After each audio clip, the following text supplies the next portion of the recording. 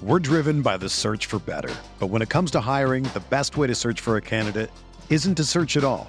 Don't search, match with Indeed. Indeed is your matching and hiring platform with over 350 million global monthly visitors, according to Indeed data, and a matching engine that helps you find quality candidates fast. Ditch the busy work. Use Indeed for scheduling, screening, and messaging so you can connect with candidates faster.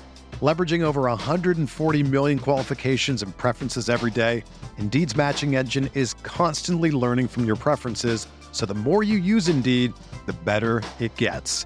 Join more than 3.5 million businesses worldwide that use Indeed to hire great talent fast. And listeners of this show will get a $75 sponsored job credit to get your jobs more visibility at Indeed.com/Blue Wire. Just go to Indeed.com/Blue Wire right now and support our show by saying that you heard about Indeed on this podcast. That's Indeed.com/Blue Wire. Terms and conditions apply. Need to hire? You need Indeed. There are some things that are too good to keep a secret. Like how your Amex Platinum card helps you have the perfect trip. I'd like to check into the Centurion Lounge. Or how it seems like you always get those hard-to-snag tables. Ooh, yum. And how you get the most out of select can't-miss events. With access to the Centurion Lounge, Resi Priority Notified, and Amex card member benefits at select events, you'll have to share. That's the powerful backing of American Express. Terms apply. Learn more at americanexpress.com/withAmex.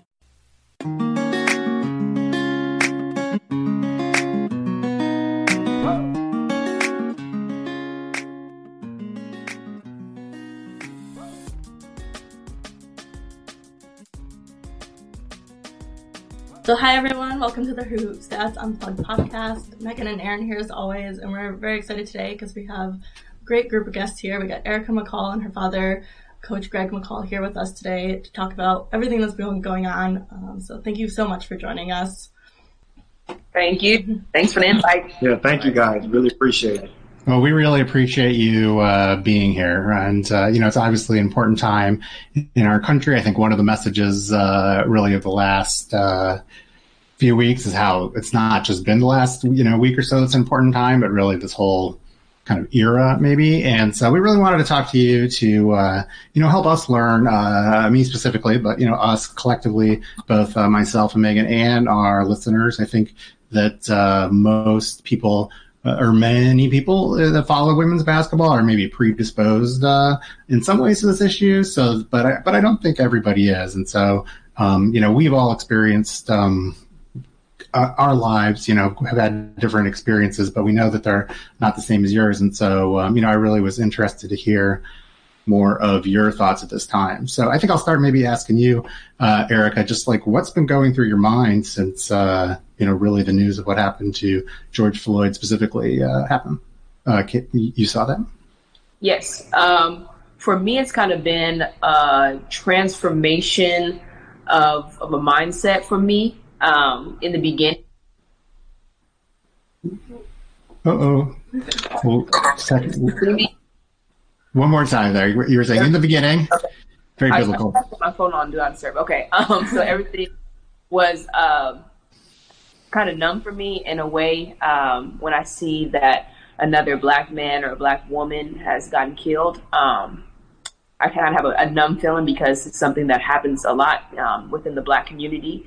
And so I really needed to reflect on that so that I can really try to feel the pain that my other brothers and sisters in the black community have been feeling. So with that, I had a lot of prayer and reflective moments. And I decided, or I prayed about it, that I needed to go to a protest. So I went to a protest in Bakersfield actually and felt very empowered. Felt like I was doing something for my community. Felt like I was helping a start of a change. And with that, I felt more stronger and more confident to speak my voice, share my voice, because I know it's important. I know I have a huge platform. I know people want to hear from me. I know people want to hear what I think about what everything is going on. I'm extremely hurt that George Floyd and Breonna Taylor died in the way that they did, but I truly do thank God for their lives, and I thank God for the legacy that they're living right now. Yeah, that video of his daughter on, I think, Stephen Jackson's shoulders. Did you see that? Talking about how her dad had changed the world was so powerful. Yeah, really powerful. Yeah. How about you, Coach McCall? How have you been experiencing it?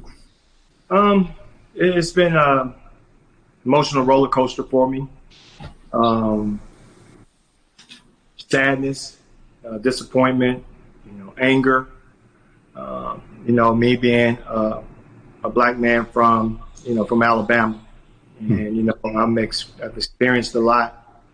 Growing up. I grew up. I was born. I'm not about to tell my age, I guess, right now. I was born in 1968. Of December, and that's the year Dr. King got assassinated in April of 1968. And as I continue to get older and see certain things, I was raised by my great aunt, and she sheltered me from tried to shelter me as much as she could from a lot of those things by just making sure that I was taken care of, and just seeing the things that as I got older, to seeing the things that she had to endure and had to go through in order for us to make it better for ourselves, try to make a better life for ourselves it was tough at times. Now looking back at it, you had in Alabama, it's strictly black and white. There's no in between. The only time that you really had any type of encounters with a white person, if it was some type of services or something like that was rendered, far as either one of the African American working in the mall and a white person buying something from the mall, they would encounter, maybe speak and talk, or vice versa. If we were going to the mall and they were working at the mall, we had to, speak to them and talk to them. Those only encounters. Other than that, you keep moving. Some days, if you happen to make eye contact, they would speak. Most of the times you knew that it was just a natural thing to just continue to walk, and you do your part, they do their part. You stay out of their way, they stay out of your way. And, but coming in today, and what happened with George Floyd, it's eye-opening. It's, I think you could see a whole lot of change. You could see that with the protests. You have all people of different color protesting, and that's something that you wouldn't have seen. And that was just recently back in 1992 when Rodney King. And then also you could see it when it was just in Virginia a little while back, when they had what was going on there with the race riots, and guy drove the car into the people, and it wasn't like it is now. And George Floyd, leaving his legacy behind. I mean, he's considered a hero. I mean, it's sad that he had to go through what he had to endure in order to bring a lot out in people. And you can see both sides now kind of, trying to fight for some justice, and something that has been, we've been suffering for a long time and just asking for a long time. And Reverend Al Sharpton, I was looking at the memorial service today, and he was talking about, we've been asking for people to get off our necks for a long time in different areas, with schools, with just having to, being able to do some of the same things that our white counterparts were able to do. But you won't let us because your knee is on our neck. And so it was one of those powerful speeches that he gave, and it's eye-opening, and it makes your emotions just kind of go all over the place. And but it's so eye-opening now, and I'm glad to see that it feels like something is actually starting to happen. I'm hoping that we can continue to push and to be able to use you guys as a platform for what you guys are seeing, and having us to come on and speak, and me use my platform as a coach, and you guys use your platform as a media outlet to let people understand. And you guys can go out now and you can educate people and talk to other people, and you guys can reach more of an audience on the white side to educate people about what's really going on, what we've been fighting for so long, and now we can actually start to see some movement behind it. Definitely. I mean, I think you both alluded to, Erica, you said we're at the protest. You've talked about how kind of it feels a little bit different, it seems, right, than past scenarios. Have you both felt that way? Does it kind of really feel like change is going to happen? Are you, Nicole, optimistic? Yeah, it really does. And I'm pretty sure, like, when she was out there protesting and I'm watching it, you see protests in the past. If you probably look to your right and left, you would see another black person. Now you're protesting, you might look to your right, left, front, and back. You might have a white person, another person of color, protesting right along with you, which has never been done. You've never seen that before. And before you think about it, it's called a protest. Whereas before, you look at back when the Watts, we were supposed to have been protesting, it was called the Watts riots. You look at when Rodney King, what happened to him, it was called the Rodney King riots. And we were still protesting, but it got turned into called the riots. At least now we're actually saying the word that we're really trying to do is protest on the things that we were trying to supposedly saying that we were rioting about before. And that's why it feels so different, because more people are understanding and now really are protesting. Yeah, you have some people out there still looting and doing some things that shouldn't be done, but I know they're angry too. But there's other ways about going about doing things. And some people have other goals of what they're trying to do with the rioting and things like that. Another, another way of looking at things. But you have a lot of people that are great people that are out there that are protesting. And that's what it feels like, an actual protest. Well, that's great. I'm very encouraged to hear that you sound optimistic. I have to say I'm not sure how optimistic I am. I'm a similar vintage to you, Coach McCall. Megan's, I think, close to age to Erica. But I definitely remember.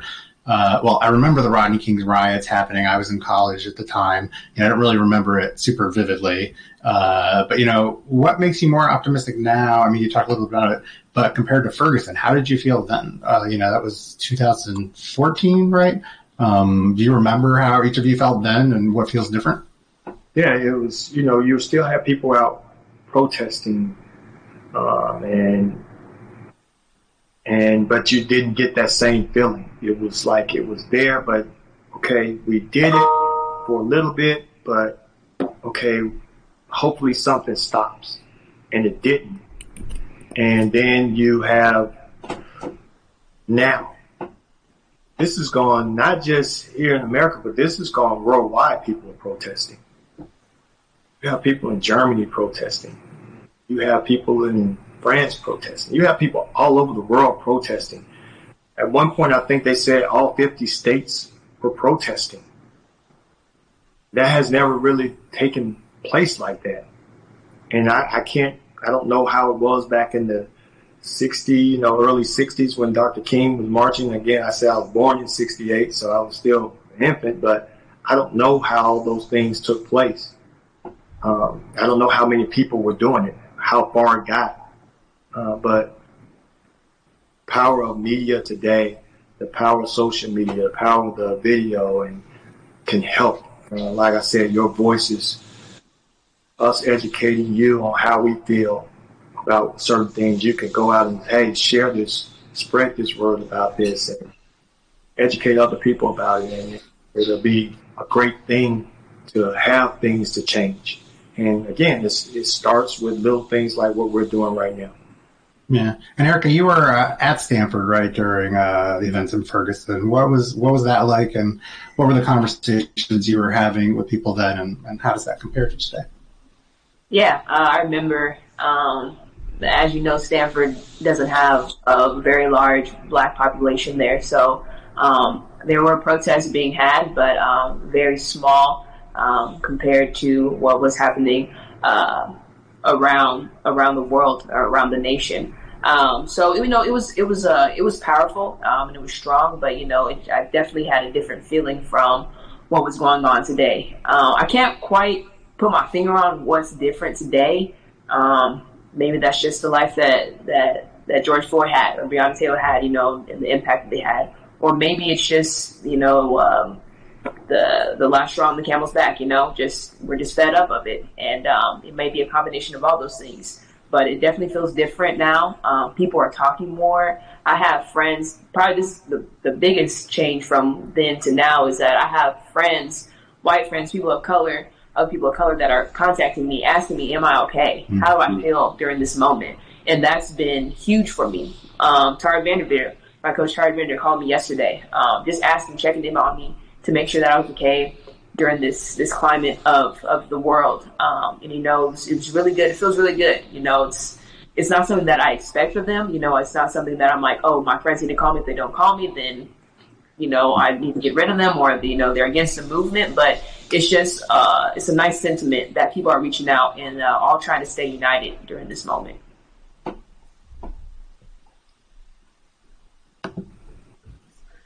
That's good. I guess, along those lines, what kind of conversations have you been having with your friends, with, teammates, with your players, coach, this week, and with all this going on? Is it different from what it's been in the past? Yeah, definitely. I think it was a couple days ago, we just had a Zoom meeting. And it was, I started off the Zoom meeting, I usually started off with all business. I start off with academics, how things going with that, finishing up strong in the classroom, talking about maybe a preview of something that happened with basketball throughout the season, and asking them how they're doing, about a lot of things, about what we're planning on coming back and those type of things. Well, this particular Zoom meeting, I didn't go into any of that. I went in and just asked about, what are you guys feeling? How are you feeling about what's going on? And then I started it off with myself and talked about my own personal feelings, and it just went from there. And we had because I have a diverse team, and we have, it was really emotional, powerful Zoom meeting. It was something that was, I think, needed to be done. At least I felt in my heart with my team, because I do have a lot of African American young ladies on our team. I have a couple white girls on our team, and they needed to hear from each other. And it actually was really powerful how they responded to each other and how much love they have for each other through this crisis. I have a white coach on my team, and he and we spoke a lot of times about it way before, just different things. But he's been so outspoken about a lot of things. He's shared a lot of things on Twitter before, and how he just didn't ever understand, and how this has been such an educational, eye-opening experience for him, and how much he appreciates the fact that what we're going through has educated him. And he's been so educated, and he's just continuing to share and wants to talk to me a lot about a lot of things, and asking more and more questions, and also after he's asking those questions, sharing it with the world through his eyes and what he's seeing. He just hung up for me right before I got on this call and asking me about how did I feel about the Drew Brees situation. Mm-hmm. And so I talked to him a little bit about that, and he was angry. He was upset about that. And it's just been really eye-opening with my players, with my staff. It's been really, really good. It's been really good. And just to let them know that there are young ladies that are African-American young ladies that are going out in this world. And I talk to my own kids, and I tell them that all the time. I'm not going to tell you anything that I haven't told my own kids. And that's why Erica, she's sitting here, because she knows that everything I'm telling you guys, she's already heard. And so I was sharing that same thing with my team. Yeah. Before we hear from Erica on a similar question there, could you just follow up a little bit? Because I've been reflecting over the last week and a half about the conversations I've had with African Americans that I've worked with. I'd love to hear you talk a little bit more about how it's come up in the past, as you just mentioned, Is that something you opened up about and drove conversations to, a year or two ago? Is it something that people are asking about? I guess for me, I'm just trying to understand how to make those conversations happen, not just in this time, but, a few weeks from now, a few months from now, a few years from now. Right. Well, when I was talking about Zach and I, we had a conversation before. It might just come up where I was talking about something about basketball with me and how I played back in the day. Mm-hmm. And we would go from that to something else, into how I played and who I played with, and raised how much that played a part in it. And he would listen to those stories and he would share his stories. And some of those stories would be so funny because he never had the opportunity. Even when he was, I remember, because I played at Cal State Bakersfield as well too. And I remember him coming in as a recruit. And we share this story all the time with each other as well as with other people about how he came in and he was this scared little white guy, and his coach sent him out to play against us. And it was 4 or 5 of us, 4 black guys and 1 white guy that was on our team that played at Cal State Bakersfield. It was like the older guys versus the younger guys. And I'm talking trash to Zach, and I'm just giving him the earful. I'm talking so much trash to him. And for a long time, this guy man, I didn't like this guy. I hated that guy. I don't like him because he talks so much on the court. And now, of course, he works for me and he's a great friend more than anything else, more than, because he's been with me since day one, since I got the job. And he can share that story about how it was for him as a white guy then going against a lot of black guys that he's never played with before because of the small city that he came from. And so he shares that story. And those are the type of things that used to come up. And that's why we talk about certain things that will get into a conversation about white, black. And he would get educated on those things and he would listen. It was more him listening than anything else. So it's just a natural conversation, tell a story about a road trip, and then maybe something had happened on a road trip and you're relating a story like that. Yeah, I can understand. I played Division III basketball, and definitely we had an incident where I went to MIT undergrad, so it wasn't quite as diverse as it was more like Stanford than Cal State Bakersfield. But one of our players was called the N-word during a game, and immediately reacted. I forget the details of it all. But in terms of whether like punches were thrown or something, but I'm sure unfortunately we still face things like that today. Erica, so what kind of conversations have you been having with your teammates, friends? You talked about Coach Vanderveer, but in general.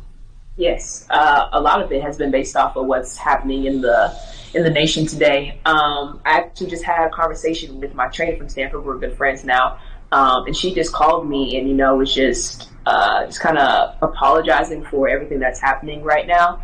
But she also just said she wanted to be educated. And she asked, is it okay if she asked me questions about what's going on? Because she felt that she was she felt ignorant to kind of, what's going on, the emotion behind it. And that's kind of what my conversation been.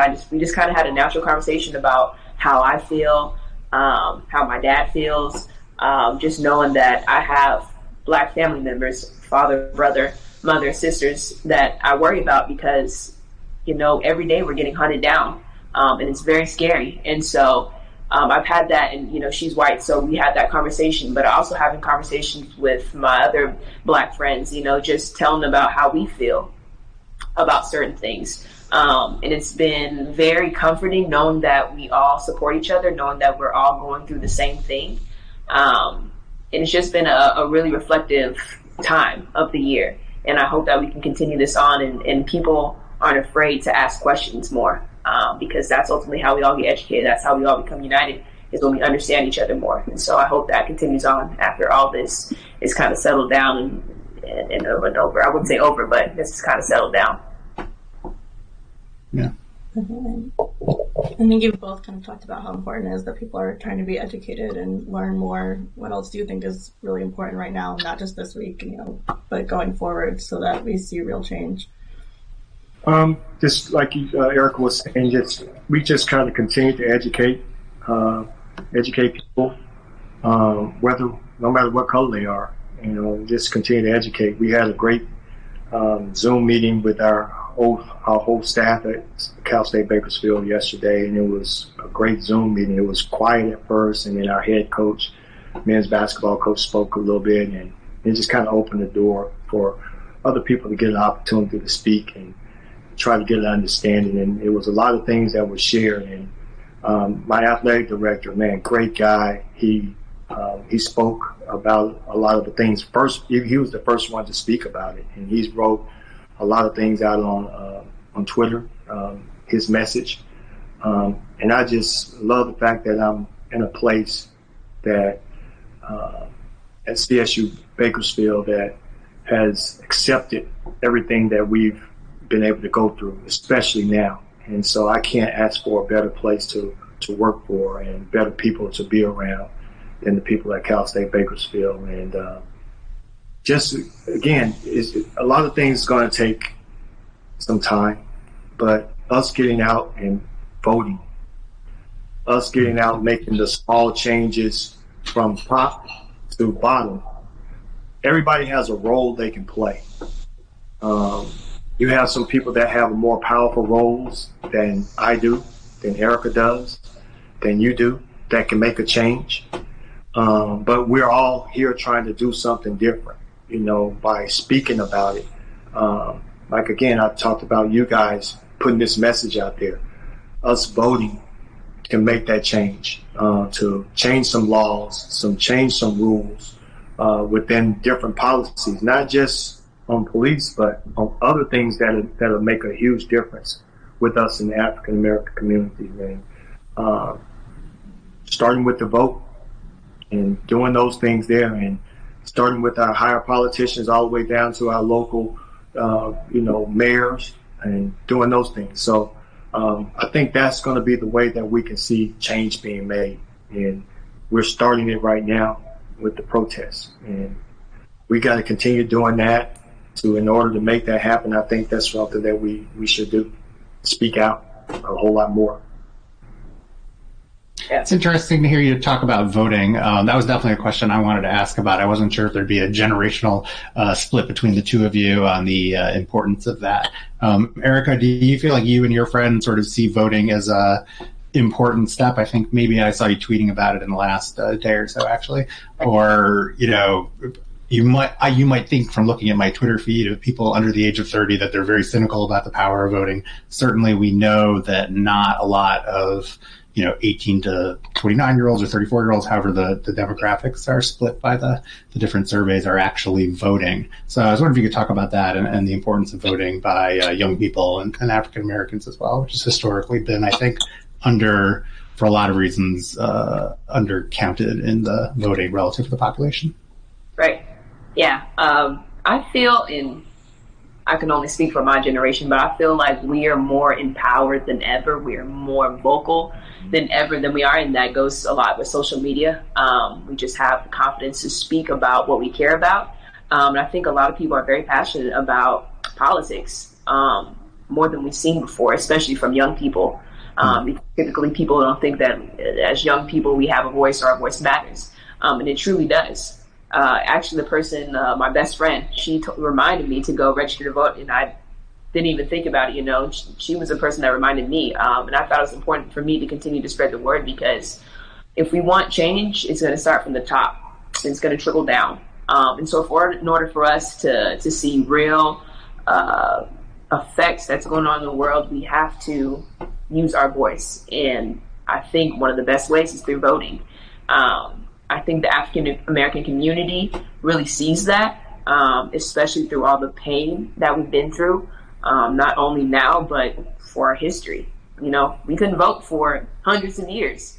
And I think it's such an amazing thing that we can do today is vote and use our voice. And we have that privilege now. And I think that we have to use it because that's the best way, or one of the best ways that we can truly see change.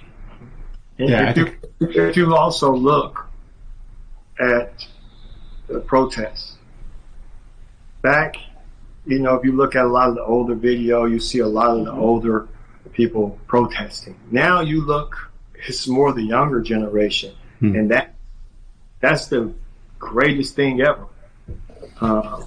because now they can really get out there and push. Their voices now, they understand their voices are stronger than ever before, and they're seeing that. And now you can even see they're even more resilient,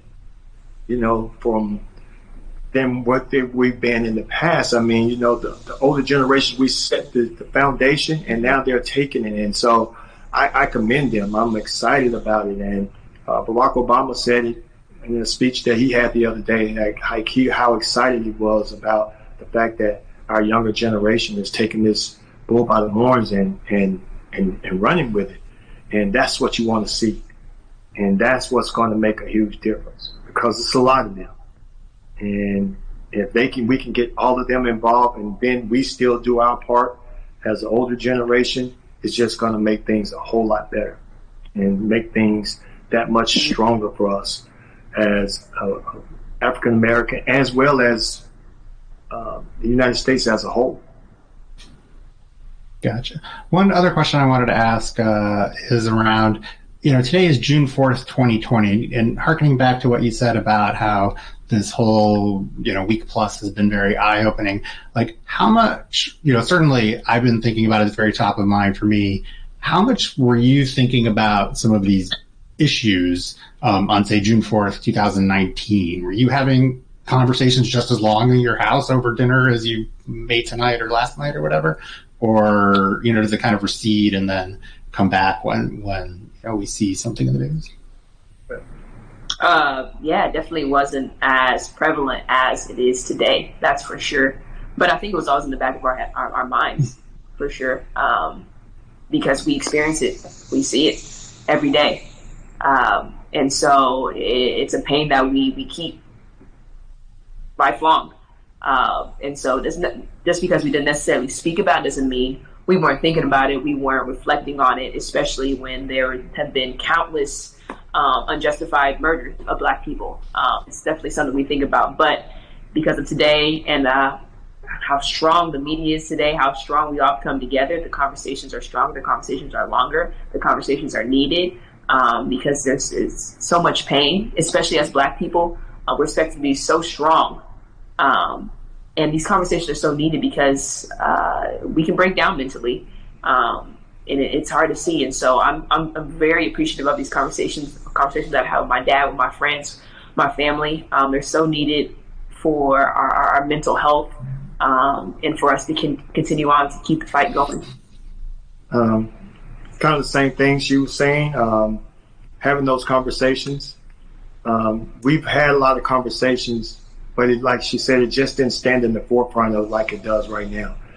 The one conversation you always have, the Black family, is when you get pulled over. What do you do? And you tell your kids, and I have two sons especially that I talk to a lot because of the African American male, of how they really perceive us when we get pulled over, and things that have happened to us when we've gotten pulled over.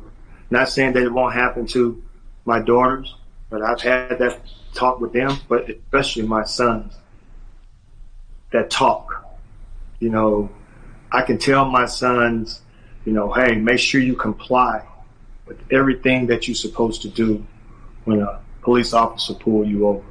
Show your hands, be respectful, say yes, officer, no, officer. I'm reaching for my license. I'm reaching to turn my car off.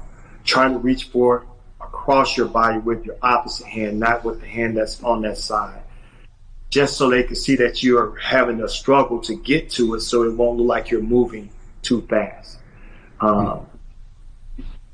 Those type of things. And continue to tell them as you're reaching that I'm reaching for this. I'm letting you know again that I'm just going for this. Those are the type of talks that we had. And when I had this last talk again with them, it didn't hit me. Like I was telling them, I was like, yeah, guys, yes, you guys can see what happened. But my older son, Justin, he said, but Dad, that doesn't stop them from killing you. And so now my emotions went from the educational side to anger and sadness because I had no answers. For the first time as a dad, I had no answers for my kids. I give them answers all the time. They come and ask me all type of questions about life, about everything, and I can give them answers. I know where to go look for the answers, to come back and give them the answers. I can tell them what to do in society or certain different things. But this one particular time, I woke up the next day and I could not give him an answer. And I still can't to this day. What do I need to do to tell them how to cooperate so they won't get killed, so they won't get harmed? And my son, he got a speeding ticket about a few months ago. I don't know if Erica knows or not, but he got a speeding ticket a few months ago, and I was talking about it. And I got a lot of police officer friends, and so we called around trying to see what we could do, what's the best way to handle it and things like that. And now I look at it, I'm just glad that he got the ticket and was able to drive off without anybody harming him. Yep. I'm glad about that. And those are the type of things that we have to look out for as black males.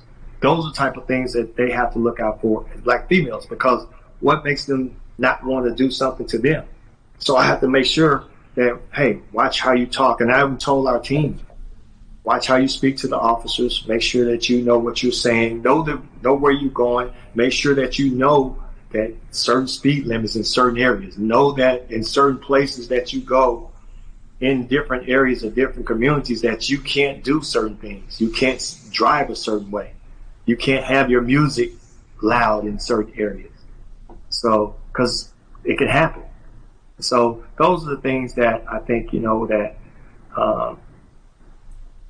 the talks that we have with our kids and the talks that we love to have, that we sit around, and now that it's come to the forefront and it's standing out even more now.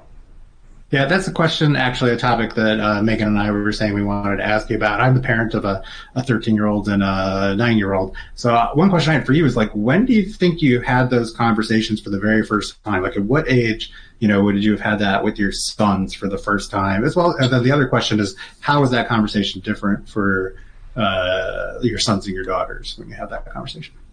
Well, for me, it's pretty young, knowing where you need to go. Knowing how you're supposed to act at school, because you're viewed a certain way depending on what school you go to. And Erica went to all my kids went to predominantly white schools, and her classroom, she was, maybe two people in the classroom maybe were black, and she had to watch what she had to do, what she had to say, how she had to say certain things, how she had to act.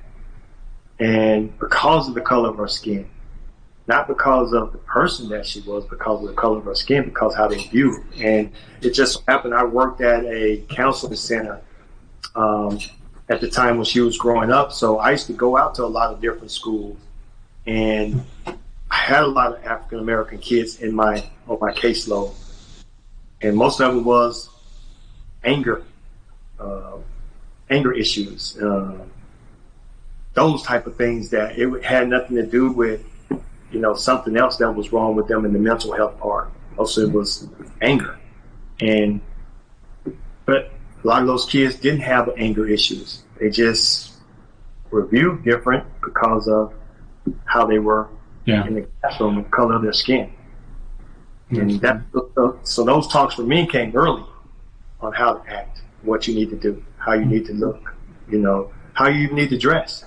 You can have white kids dressed in the same type of apparel, and my kids used to want to wear this and wear, no, you can't wear that. You can't get away. You can't do those things. You can't wear that, because you're going to be perceived as this if you wear that. So the talks were all the time with me, with my daughters as well as my sons. Erica, what do you remember about those conversations, and do you remember the first time your dad brought these subjects up to you, or your mom? I don't remember necessarily being like, we're gonna have a race talk, or how this is how you act when you're black. But it was just more natural conversations that we had. Just how do I act? What I need to do to make it to the next level as far as basketball, as far as education wise, knowing that I have to work harder because I am Black to get to the places where I need to be, because just naturally Black people have a disadvantage, just going all the way back from slavery. And so just knowing that I have to be polite to others, I think that like the most basic of conversations we had, but that's something that stuck with me forever. Like, being polite will carry me so far, knowing that sometimes we call it code switching. Sometimes I have to speak, if I'm speaking to a teacher or someone of higher authority, I can't speak the same way that I'm speaking to them the way that I speak with my friends. My tone might be different, my dialect might be different. And so these are the things that they taught me that has carried me all the way through where I am today, just having to interact with people of different races and people of higher authority. And so I'm super grateful for my parents and everything that they taught me, because I definitely wouldn't be here where I am today, successful and knowledgeable about the world and how it treats us.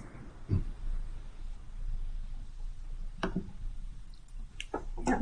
I mean, I'm sure there's 100 more questions that we could ask you guys, but is there anything we didn't ask that you want to talk about that you want to bring up? Because I think the most important part is that we're listening to what you wanted to say and what you want to share. Yeah, I can share, like, a little bit more about it. And I guess you could say the talk, because it really, you just, one of those things, like she said, just it comes up as a conversation, or comes up as, depending on what they were doing. I remember taking them back to Alabama, where I grew up, and allowing them to see a different part of the world of where I grew up in the projects. And then we go right over to the outskirts of certain areas of Alabama, and it was totally different. And they could see the difference, because it's still, like black and white there, and you could see the difference. And so she had an understanding at an early age, like, okay, this is what my dad is trying to educate me on, without me having to actually say, I'm taking you back here, this is the history lesson I'm about to give you. It was just one of those things where we just did as a family. It just came up as conversation, and it was never like the talk like you would give, okay, it's time for my son to have that man-to-man talk. It wasn't that time when you just waiting to see when he hits puberty and he's starting to figure out, like, he loves girls and he's starting to like girls, and girls are not yucky anymore, and that's when okay, it's time for me to have that talk. It never, as a black family, you never have that time to have that. You always have those talks from the time when that they are able to understand right and wrong and what to do and what not to do. You have those talks. Absolutely. I want to be very respectful of your time. I really appreciate this. One other question that came up, actually I have two questions, which are in some ways unrelated. I saw a, sad but educational Twitter thread where someone tweeted that the first time, I think it was a policeman pulled a gun on them, they were 13. And when was it for you? And a lot of people responded with, lots of, some of them were people I'd never heard of. And, I think I maybe retweeted it, and some people I knew responded as well with what had happened to them. So I'm curious, in your family, like, I can get some answers, but like, has that happened to each of you? I'm curious to hear the answer, and how many times? I don't know about for me, mine's, I had one encounter last year. I was driving to LA to, supposed to go pick up a recruit in LA, and I was talking to the mom on the phone, but then she couldn't talk anymore because of her job. So she's like, could you text me? So before I go up what we call the Grapevine, I pull over to the side at a gas station. All right. And I sit there at the gas station, and I'm texting with the mom because the weather was bad in Oregon. The weather was bad in Oregon, and we were trying to debate on whether or not that she was going to go ahead and try to fly out or not. And we were texting. So we're there. I'm there for at least, I'm waiting for her to check with the school, we checking the weather. So I'm there at the gas station for at least 15, 20 minutes, texting. And I decided, maybe we should try. So I go ahead and get ready to exit onto the freeway, and the mom texts me again and say, hey, hold on, coach. We're going to try to something else. Let's look at something else before you decide to take off. So I pull over right before I get onto the freeway, and I park right before I get onto the freeway. And I'm sitting there and I'm texting, still texting. And a police officer, highway patrol, pulls up behind me. And he gets out and he comes to the car and says, hey, what are you doing on the side of the road? And I was like, hey, I'm a head women's basketball coach. I'm here. I'm just texting. I didn't want to be texting while driving. So I'm texting a recruit. If you want to see my phone, sir, you can see my phone where I'm texting a recruit, trying to make sure if I want to decide on whether or not I'm going to drive all the way to LA or not. So I'm hoping it's okay. He's like, well, the people at the gas station saw you in their parking lot. And it was kind of early in the morning, saw you in their parking lot, and they called. And then they saw you pull over here, and they the one called and said, hey, there's a car out there. And I guess he said, apparently, and this is an area where I know that hardly any traffic ever goes, because it's right before you go up to the Grapevine. Like, it's a lot of robberies been happening at that gas station. I'm like, okay. I'm in a pretty nice automobile driving, and I don't think I'm looking to do that. And so he asked me for my ID. So, of course, I did what I told my son to do. Officer, I'll give it to you, but my ID is in the console. I'm going to reach over and grab it if that's okay with you, because, yes, go ahead and grab it. I was like, okay, I'm grabbing it out of this console right here. So I reach over, across my arm, and get it out, hand him my driver's license. He goes back and he runs it, and he comes back. He's like, well, this is a really nice car that you have. And I'm like, he's like, where'd you get it from? And I was like, well, it's part of the school. I'm a coach, and it's part of my deal with the school. And it's like, oh, well, okay, that's a really nice car. And he just kind of held me there for a long time. And it just so happened, as he's continuing to ask me different questions, another officer pulls up from a different department, from a different thing. He was from the sheriff's department. And so he's like, hey, what's going on? Is everything okay over here? And he's like, how you doing? So I'm like, I'm doing great. I said, I'm the head women's basketball coach. He's like, asked what's going on. I was like, well, I was texting a recruit trying to figure out whether or not I'm going to go to LA, tell him the story. And he recognized, he's like, hey, I know who you are. He's like, you're the coach. Yeah, you're the women's basketball coach. And told the other officer at the highway patrol, like, hey, man, this guy is okay. You can let him go. He's like, coach, if you don't mind, just pull around to the other side over there at the Denny's, and you can stay there all you want to and text. And so I did. I did that. And but the other officer was looking like he was angry at the fact that he didn't get what he wanted out of me. And his whole complexion changed. He turned bright red. And that was my experience in 2019. That's wild. How about you, Erica? Have you had similar experiences? Thankfully, I've never had an experience like my father's or anything worse. So I'm grateful for that. But I have heard stories of my grandparents who have been pulled over. My grandma, actually, just a couple of weeks ago, my grandma told me that she got pulled over years ago, maybe like 30 years ago or something. And they had pulled a gun out on her because they said that she fit the description of a black male. Makes no sense. Yeah. Nothing like a male at all. No word. It was very, very feminine lady. It was because they were driving, I think it was a Buick. I think it was a new Buick, which was like a nice, very nice car at the time. And so, just because she was a black woman, so I was a black person driving a nice car, they pulled her over, pulled a gun out on her. It's ridiculous. And so with those stories, like my dad, like my grandmother's, my grandfather experienced a lot of racism too. It's very humbling for me, and I'm very appreciative that I've never had to go through anything like that. But I still acknowledge their experiences. I still acknowledge experiences because I know I don't have the same experiences like everyone else, but yet I acknowledge them. They humble me, and they keep me very grateful, very grounded for my experience of living in America. Well, I hope that's a positive sign of change over the years, and will just continue to be more so when, you're a grandmother someday, hypothetically.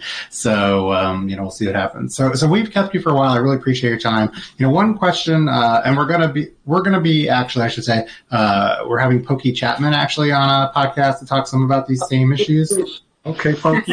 Shout out, Funky, right? So I would encourage people that are watching or listening when we release this as a podcast to, continue to listen to our podcast. But, one question I had for you, maybe just really a question for advice, is about, how you think we should be incorporating these kinds of issues into our content, right? Our sort of mission statement is unlocking better insight about women's basketball. Much of that might be more breaking down your games, breaking down your teams. But, we're not only about stats. We're, interviewing people all the time and hearing stories. At the same time, I think if we only had, as valuable as it would be to maybe as valuable as it would be to have conversations this in depth, going forward every Thursday afternoon, at some level, that's also not, I don't think, what, people are coming to us for. So it's, it's a question kind of I at least have internally. So I'm curious what your thoughts would be. Certainly, if we're talking to players, I could see it coming up as part of the conversation when it's not quite as top of mind as we were talking earlier, but I'd really love your perspective on it. Oh, want me to go? Yeah, that's a really good question of how we keep going the conversations. Just know they're uncomfortable conversations, but conversations needed to be had, and approaching them in a light manner, like how they come up naturally. And I don't know, I really can't give an answer to how you might state a question or how you communicate with people. But yeah, just know that never be afraid to ask, because sometimes, or most of the time, a lot of people are so willing to share their story, willing to share education. I think that's just the first step of just knowing that you're okay to ask, because ultimately we all want to be educated about what's going on in the world. We all want to be united. So I guess that's my answer. I don't know if you have a more in-depth. No, pretty much the same thing. Just, if you have a question, ask it. We're all human. We all Americans. And yes, it's hard to just say, okay, I can't see color. But we all can do the same thing. We all should be equal, because we're all Americans. But we're all, and even if we weren't all Americans, if like the people that are protesting across the country, we're still humans. We're all human beings. And that's the way God made us. And he made us to where you shouldn't see color because he did. And he just wants everybody to be able to be the same, be one human being, one human race. And if we can all just do that and continue to educate each other, because that's all everybody wants, is just to be equal, be a human being, and be treated the same. And we know that, there's others that have more than others, but if you still, regardless, if I was born today with a silver spoon in my mouth and she was born and didn't have a lot, we're still human. We still should have the same equal rights coming up to a lot of the same laws and a lot of the same things, not because of what money could do, but we should have the same rights, the same human rights. And that's what makes us be one. That's what things can make things, other people make things happen in the world if we become one. And that's what the power of education comes from, and just educating, because it shouldn't take money to do a lot of different things. And that's where the policies and things like that have to change, so we can become one human race. I agree. Great. I want to be cognizant of your time, so it is 6:30, but thank you both so much for joining us and for talking today. It was really valuable to me and Aaron, and I'm sure very valuable to everyone that was listening as well. Thank you. Yeah, thank you. I really enjoyed it. Hoping that some of the things that we said and shared could help somebody else. Hopefully it's educated you guys, it's educated us, and it can help somebody else.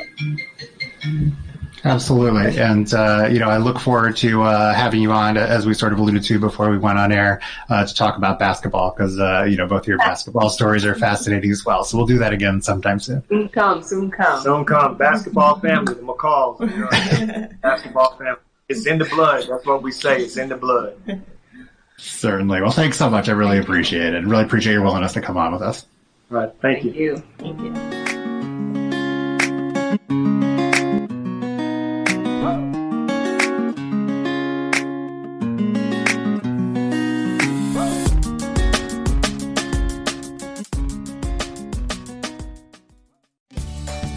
Have you ever wondered how to say good morning in Italian? Or what is goodbye in French?